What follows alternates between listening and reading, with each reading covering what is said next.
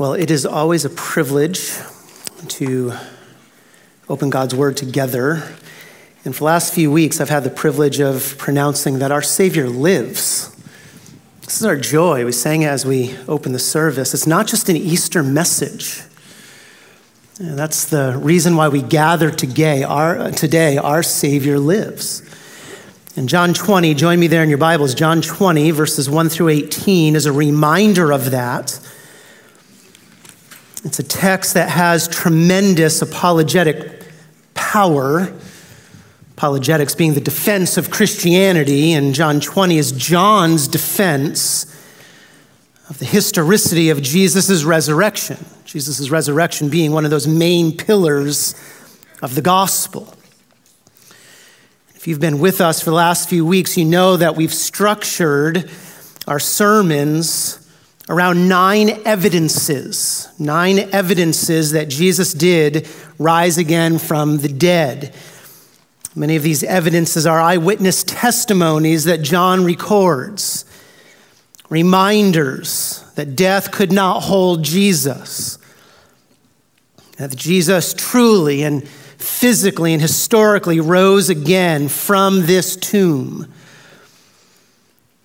And we've looked already at the first 6 evidences through verse 10, John 21 through 10. There was confirmation of the right tomb. We saw the stone miraculously removed. We looked at the impossibility of a hallucination. We saw that 3 witnesses confirmed the empty tomb. Last week, we looked at Jesus' death cloths left behind and the shape of his body. We looked at a series of Old Testament scriptures that prophesied over 1,000 years previous, prophesied of Jesus' resurrection. 6 evidences that Jesus did indeed rise again from the dead. And so, if this were a court of law, if this was a Matlock on TV, the prosecuting attorney would rest his case. The jury would return its verdict. The case indeed would be closed, but not for John. No, John has 3 more witnesses to call to the stand, 3 more evidences. These are in verses 11 through 18. It'll be in verse 18 that he closes his case. Again, these are 3 more evidences that Jesus rose again from the dead. Begin in verse 11. Let's read the text. But Mary was standing outside the tomb weeping. And so as she wept, she stooped and looked into the tomb. And she saw 2 angels in white sitting, one at the head and one at the feet where the body of Jesus had been lying. And they said to her, "Woman, why are you weeping?" She said to them, "Because they have taken away my Lord, and I do not know where they have laid him." When she had said this, she turned around and saw Jesus standing there and did not know that it was Jesus. Jesus said to her, "Woman, why are you weeping? Whom are you seeking?" Supposing him to be the gardener, she said to him, "Sir, if you have carried him away, tell me where you have laid him, and I will take him away." And Jesus said to her, "Mary." She turned and said to him in Hebrew, "Rabboni," which means teacher. Jesus said to her, "Stop clinging to me, for I have not yet ascended to the Father. But go to my brethren and say to them, I ascend to my Father and your Father, and my God and your God." Mary Magdalene came announcing to the disciples, "I have seen the Lord," and that he had said these things to her. As verse 11 opens, Peter and John have left the empty tomb. They have gone their separate ways. You remember back in verse 2, as soon as Mary saw the displaced stone, very early on Sunday morning, look at verse 2, she ran and came to Simon Peter. She goes to his house. And then they go to the other disciple. She said to them, "They have taken away the Lord out of the tomb." There's sorrow in Mary's words. There's angst in her heart. Look at verse 3. Upon hearing this, Peter and the other disciple went forth. And the implication here is that they left Mary behind. They run, verse 4, they run as fast as they can to the tomb. Mary's left in the dust. And once they arrived, they saw the stone gone.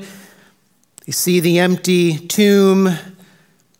They see Jesus' grave clothes only lying there. Again, as we looked at last week, John immediately believed that Jesus had risen, but there's someone else, Peter, and he's still trying to make sense of the evidence. John believes, Peter does not believe. Why? Look at verse 9. Because as yet, they will later, but right now, as yet, they did not understand the scripture referring to the Old Testament prophecies of the resurrection. They don't understand it. The Spirit had not yet been given to open up their eyes, make the connection. They do not understand the scripture that he must, underline it, he must, for God to be faithful and true, Jesus must rise again from the dead. But at this point, early Sunday morning, Peter and John have not made that connection. Again, the Spirit had not been given. Only the Spirit can open up our eyes to see the glory of those prophecies. We developed that last week. And so, verse 10, the disciples went away again to their own homes. And John goes away believing the fact that Jesus rose again, not the implications, Old Testament implications, but the fact of it. But Peter goes away wondering, deliberating, unsure what to believe. So now with Peter and John gone, Mary finally arrives. She was a little bit slower than them. She arrives, and notice in verse 11, she is weeping. She is weeping. This is the Middle Eastern death wail. This is agonizing grief that has filled her heart.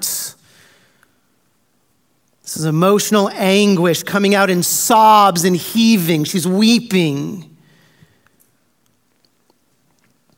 This makes sense. Remember who Mary is. Mary is the one, according to Luke 8, who had 7 demons cast out of her by Jesus.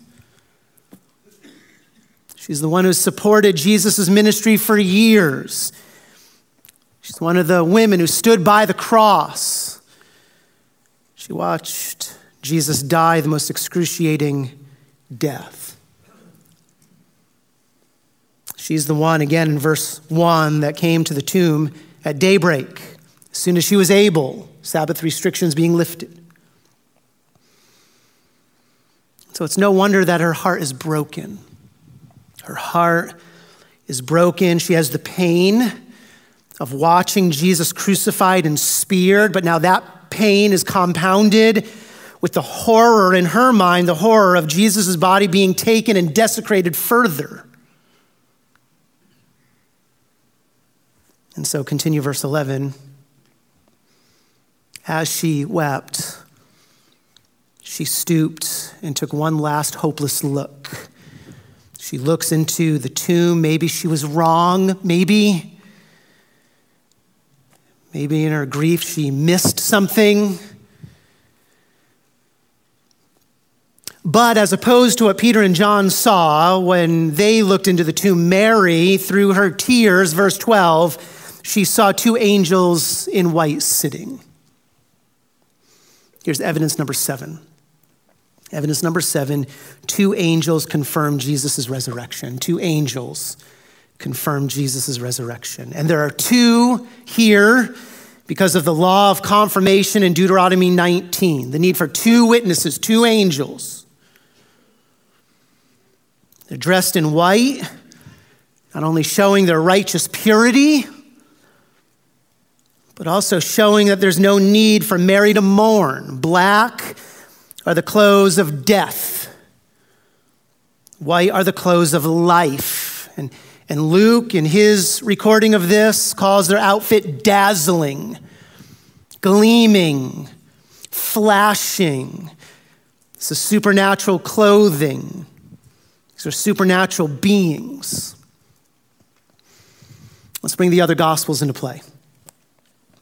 Matthew records the appearance of another angel, a different angel. Matthew's angel was sitting on the stone earlier in the morning after the earthquake, after the stone was moved. That was a different angel than the ones described here.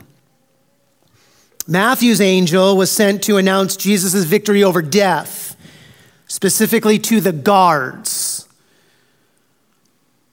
That's the angel that caused the soldiers, Matthew 28, to shake for fear of him. They fell to the ground as dead men. There's fear. But these angels, John's angels, were sent specifically for Mary, not the guards. They're gone. But for Mary to bring her comfort, not fear. Mark's account focused on one of these angels. Same angels, but one of these angels. He described the angel as a young man wearing a white robe. Why? Because angels, whenever they appear as people. You can see that even back in the Old Testament. Human form. And the purpose of these angels appearing now is clear. Their presence signifies that God's power has invaded this tomb. God's power has invaded this tomb. That there's no natural explanation for Jesus' body being gone. That the tomb is no longer under the control of the Jewish leaders or the Roman soldiers. No, this is God's tomb. It belongs to him. And his Son, because of the Father, the Son, and the Spirit, God's Son is not there. This is God's tomb, his power. Now notice the detail John records, the detail of where these angels were sitting in the tomb. This is by design. This is not some random detail. Look at verse 11. They were sitting, one at the head and one at the feet where the body of Jesus had been lying. So why does John record this detail?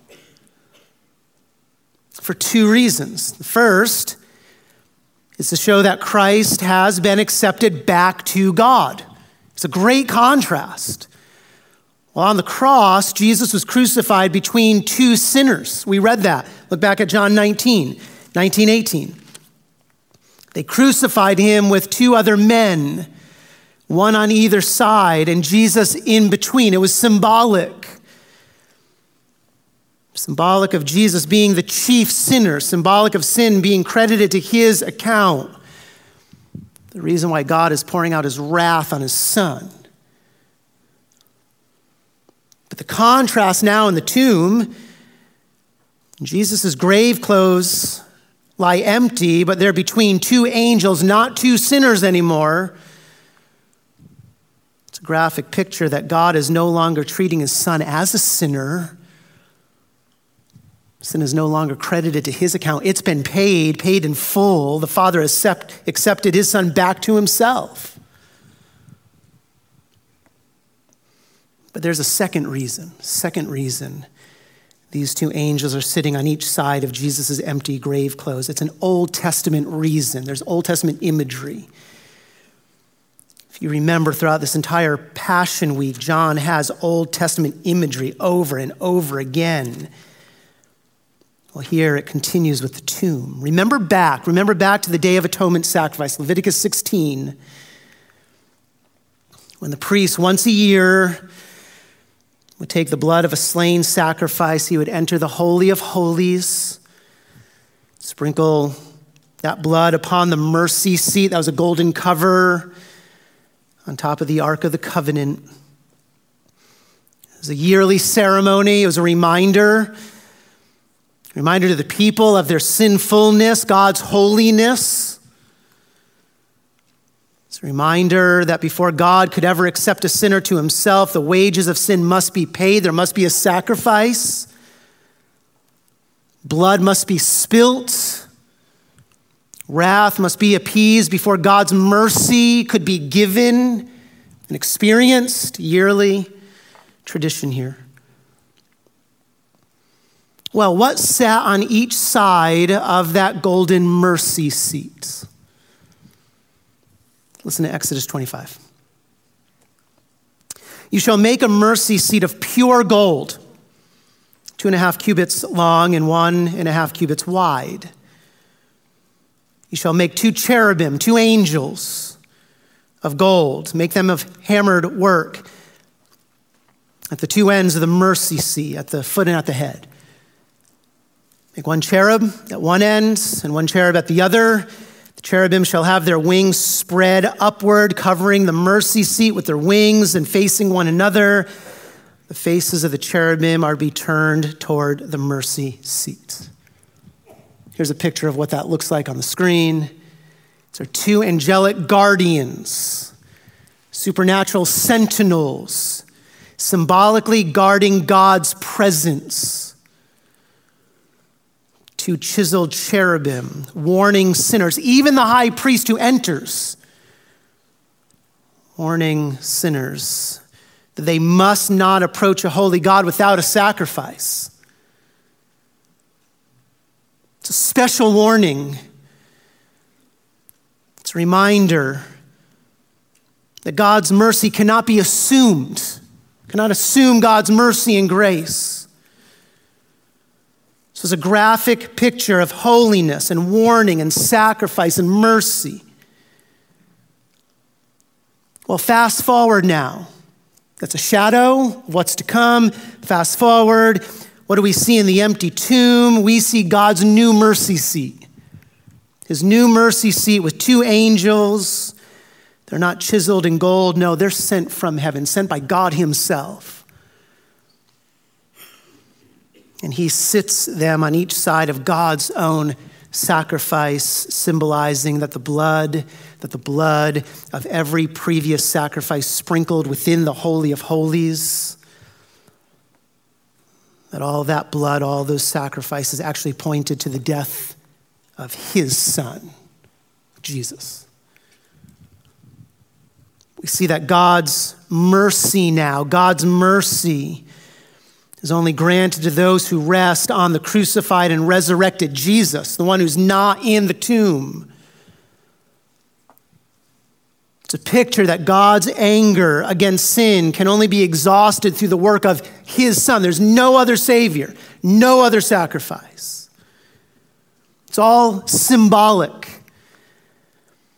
It's the same symbolism as the veil in the temple. Remember, that was torn in 2 when Jesus died. John does not record that.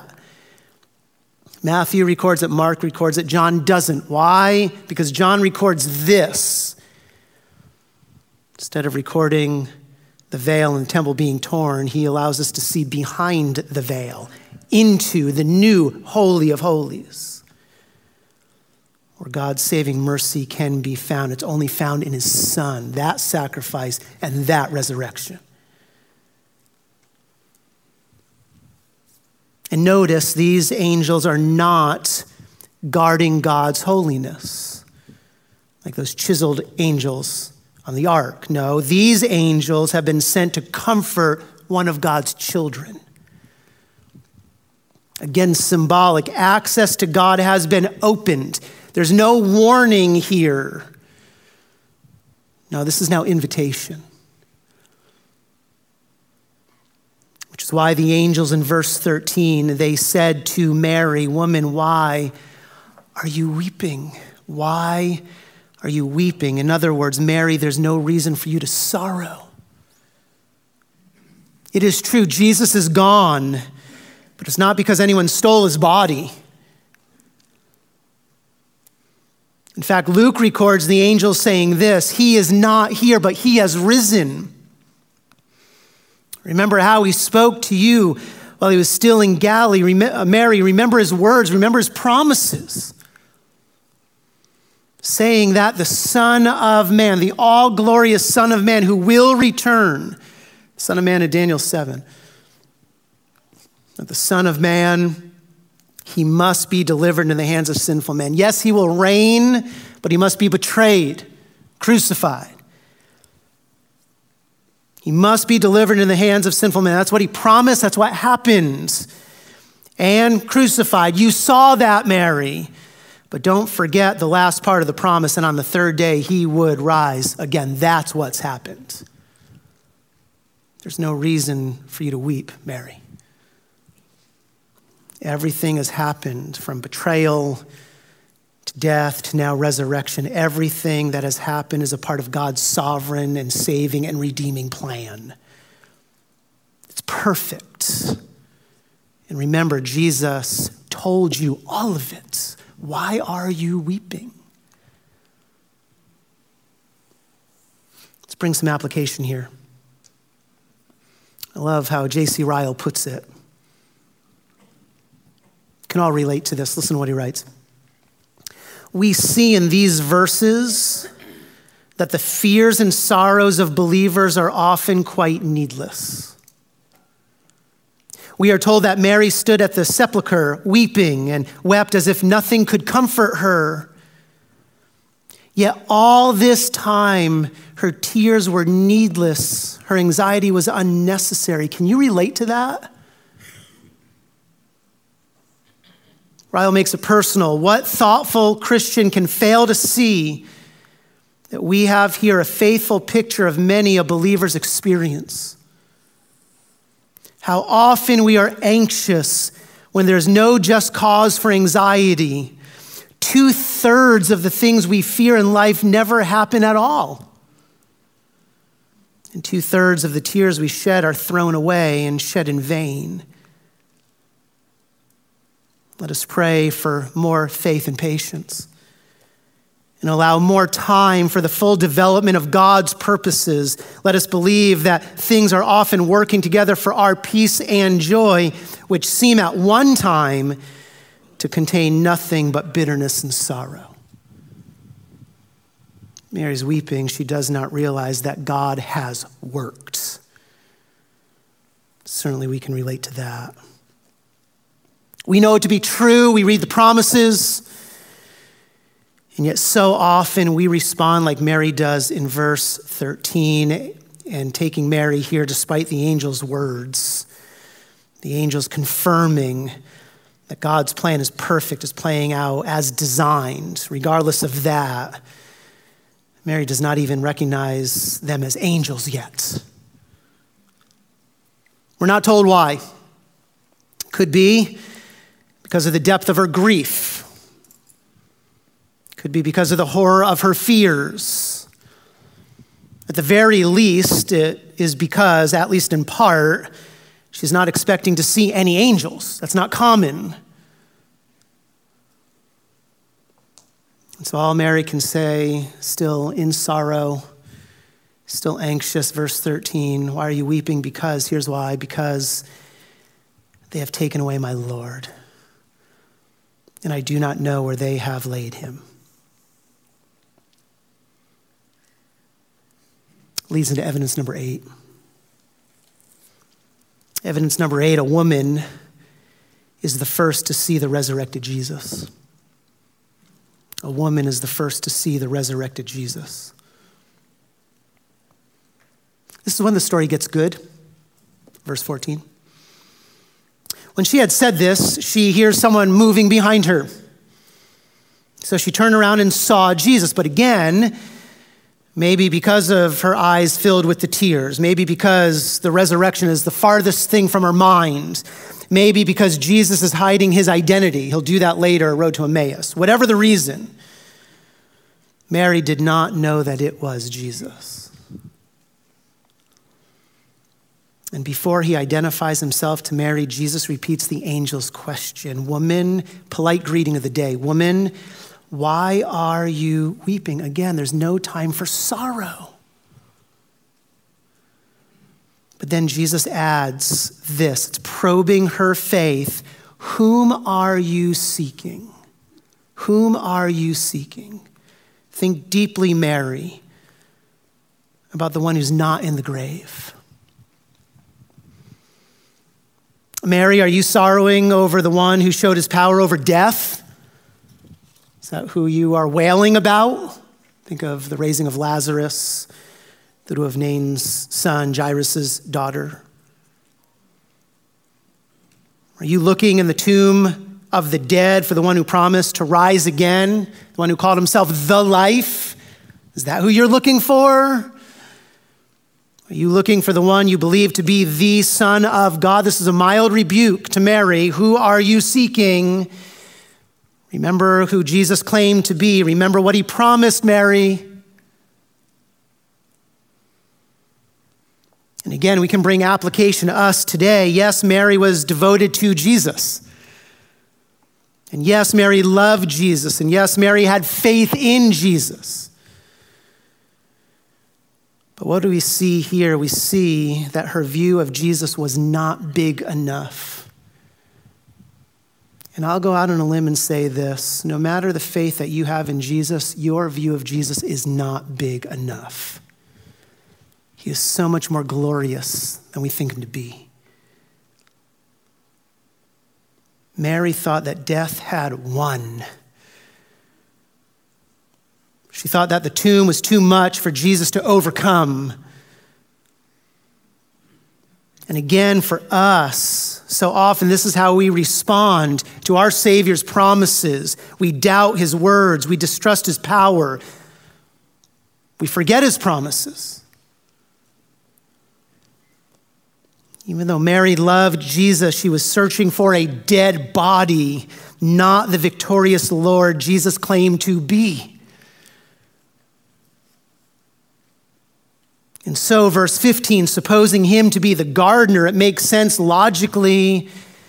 Only gardeners would have been here at the early hour tending the grounds, and so she thinks he's the gardener. She thinks maybe he saw what happened. Maybe he's the one who the religious leaders paid to take Jesus' body. Verse 15, so she says to him, "Sir, if you have carried him away." That phrase, carried away, it's used in funeral context, disposing of a dead body. Here's Mary's question: "Sir, if the religious leaders, because of their anger that Pilate let Joseph and Nicodemus bury Jesus in honor, they're angry about that, no doubt. If they in their anger paid you to dispose of Jesus' body in a common grave, to take him where the other criminals were thrown, can you, verse 15, tell me that? Tell me where you have laid him. Tell me where that grave is. And I will take him away." She doesn't want Jesus' body desecrated any further, even if that means becoming ceremonially unclean, touching the dead body, taking away herself.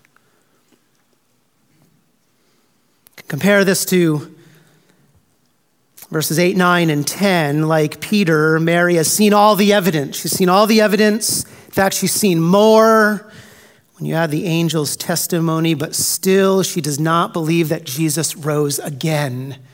It's the farthest thing from her mind until verse 16. Until Jesus said to her, it's no longer impersonal now. It's no longer woman. But now Jesus uses Mary's personal name. This is a name that Jesus had used countless times throughout his ministry, speaking to her. Jesus said to her, "Mary, Mary." John 10. The good shepherd calls his own sheep by what?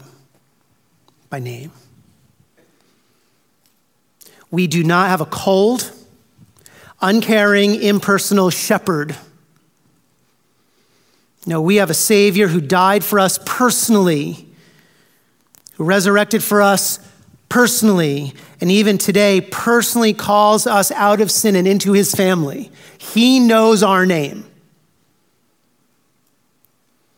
So the transition now is from a mild rebuke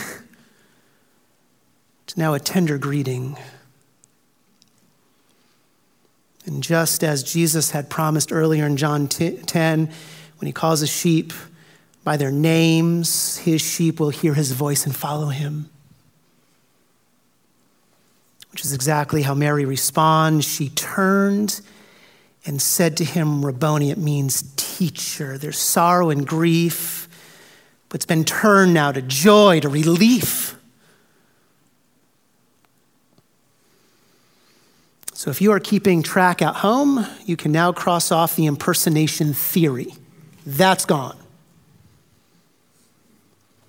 Mary recognized Jesus' voice. This is the same Jesus. In fact, in verses 24 through 29, later in the chapter, we'll see the resurrected Jesus still bearing his crucified scars. This is no imposter.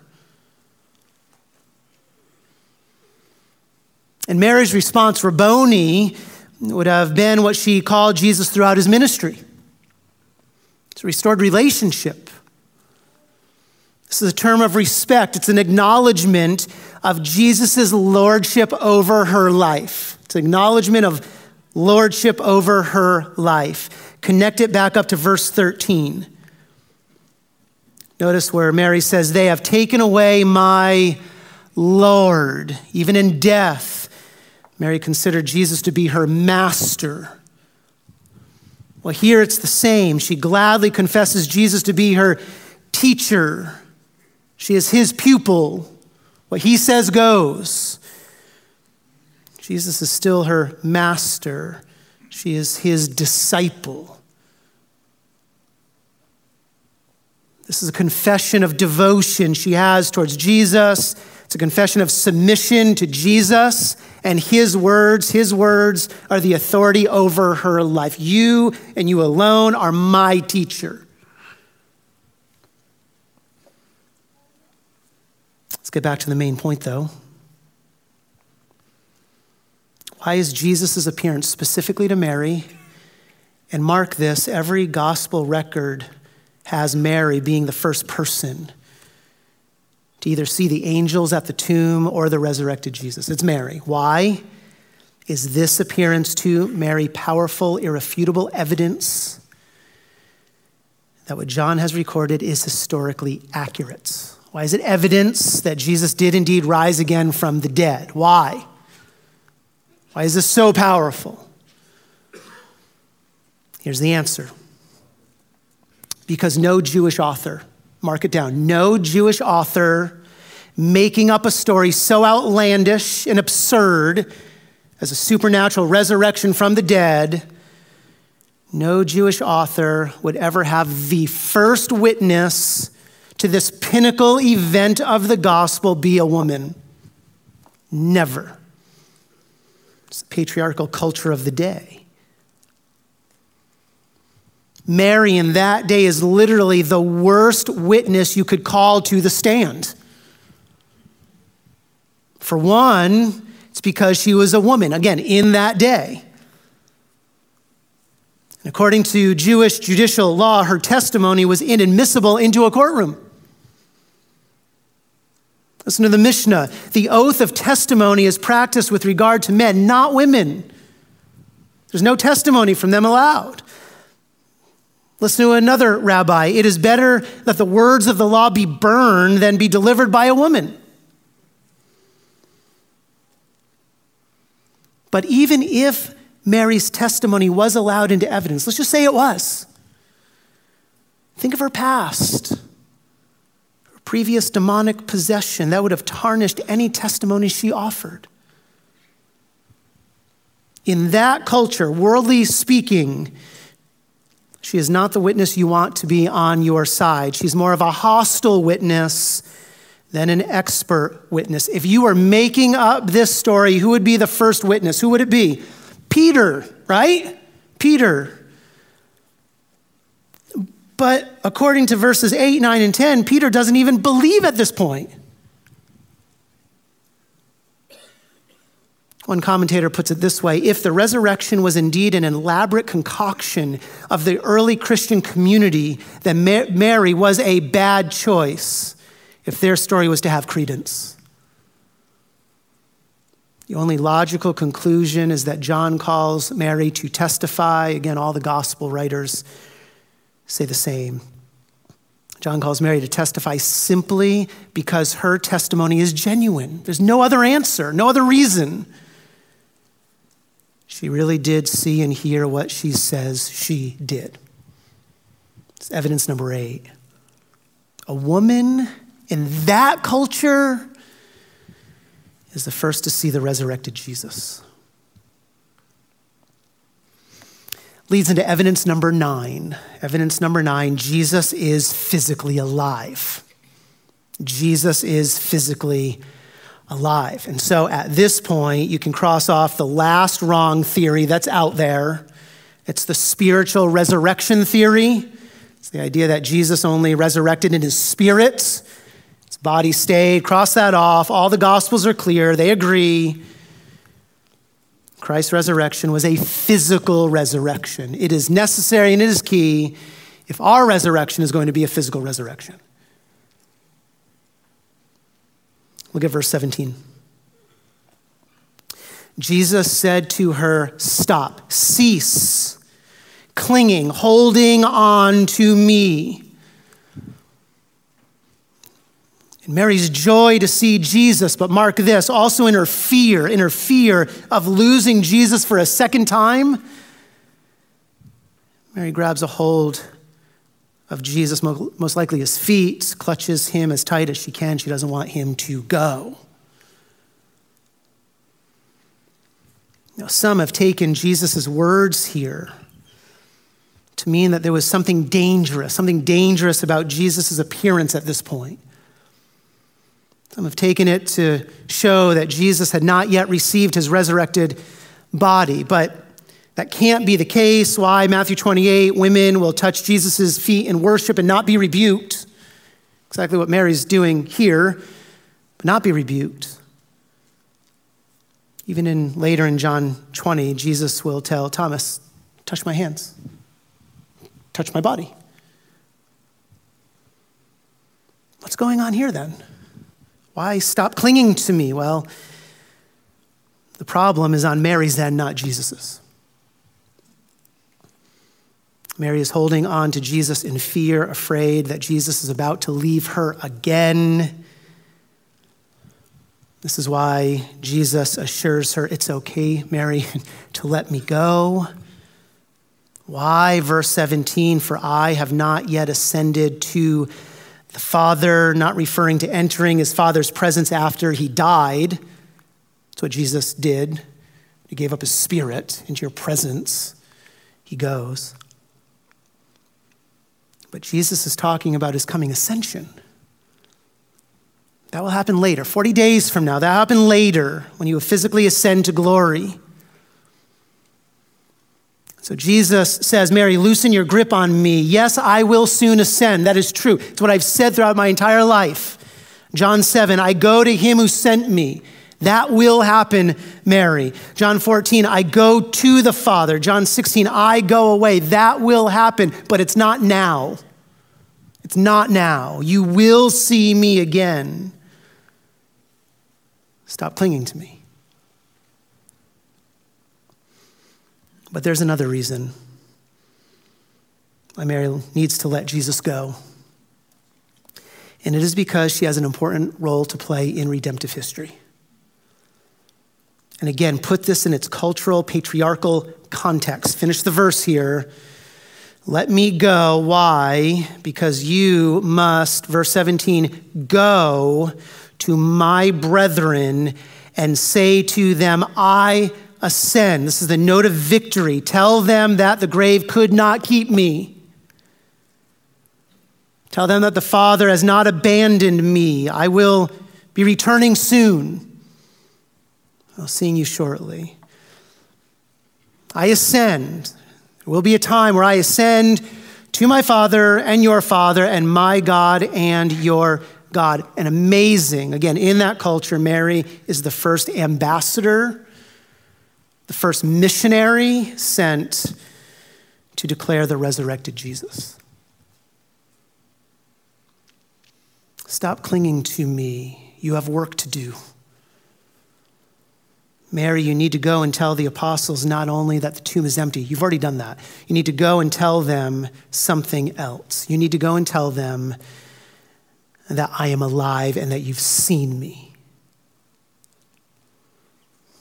But Mary, don't stop there. Don't stop there. You also need to tell them that they are forgiven for their desertion. That I forgive them. Go and tell them that they are, verse 17, my brethren. It's an amazing statement. That's grace upon grace. Tell them that they are my brethren. Back in John 15, Jesus told his apostles, no longer do I call you slaves, I now call you friends. Let's take it deeper though now. Not only are you friends, you are brethren. Tell them that they are a part of my family. They are part of God's family and will always be a part of this family, even though they fled in fear.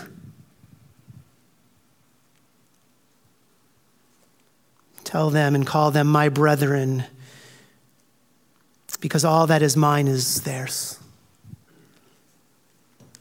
Verse 17 again, my Father, all that is mine is theirs. My Father is your Father. And my God is your God. The love that the Father has for me is the same love he has for you, as much as that can be true of a created being. All that I have is yours. Just let it sink in. If you have come to Christ, resurrected Christ in saving faith, and we belong to the same family as Jesus. And we share, amazingly, we share the same standing before God that Jesus enjoys, again, as much as a created being can. And why is this true? Why does Jesus make this pronouncement? It is because the Father has answered his prayer. The end of John 17, that high priestly prayer. I have made your name known to them and will make it known so that the love with which you loved me, your love for me, may be in them. My Father, Jesus says, is your Father. My God is your God. Do you think they needed to hear that? They're thinking back. They know what happened. This is Jesus promising his apostles, to us by extension, forgiveness and acceptance. Jesus promising fatherly care and eternal love, even though his apostles had deserted him. And quite frankly, even though we ourselves have sinned against him. So Mary, stop clinging to me. You have a message of victory to deliver, and you have a gospel of reconciliation and hope to proclaim. Which is exactly what we see Mary do in verse 18. Mary Magdalene, and Luke 24 says that there's other women, so they all go now. And they came announcing to the disciples, all of them. She went to each of their homes. And she says this, I have seen the Lord. Don't miss that title. I have seen the Lord. This is the Christian confession of faith. This is the confession of Christ's deity, his godness. I have seen the Lord over all. I've seen the destroyer of death. I have seen the one who is victorious over sin and Satan. And then verse 18, and she also said all that Jesus had said to her. The worst possible witness in that culture becomes Jesus' choice servant to proclaim his resurrection. So let me tell you this, we have hope ourselves to proclaim the gospel. So often it comes to this, and we think so myopically, so worldly. We think if only the celebrity could come to Christ, then so many would believe, right? Here's 1 Corinthians 1. God chooses the foolish things of the world to shame the wise. That's how God works.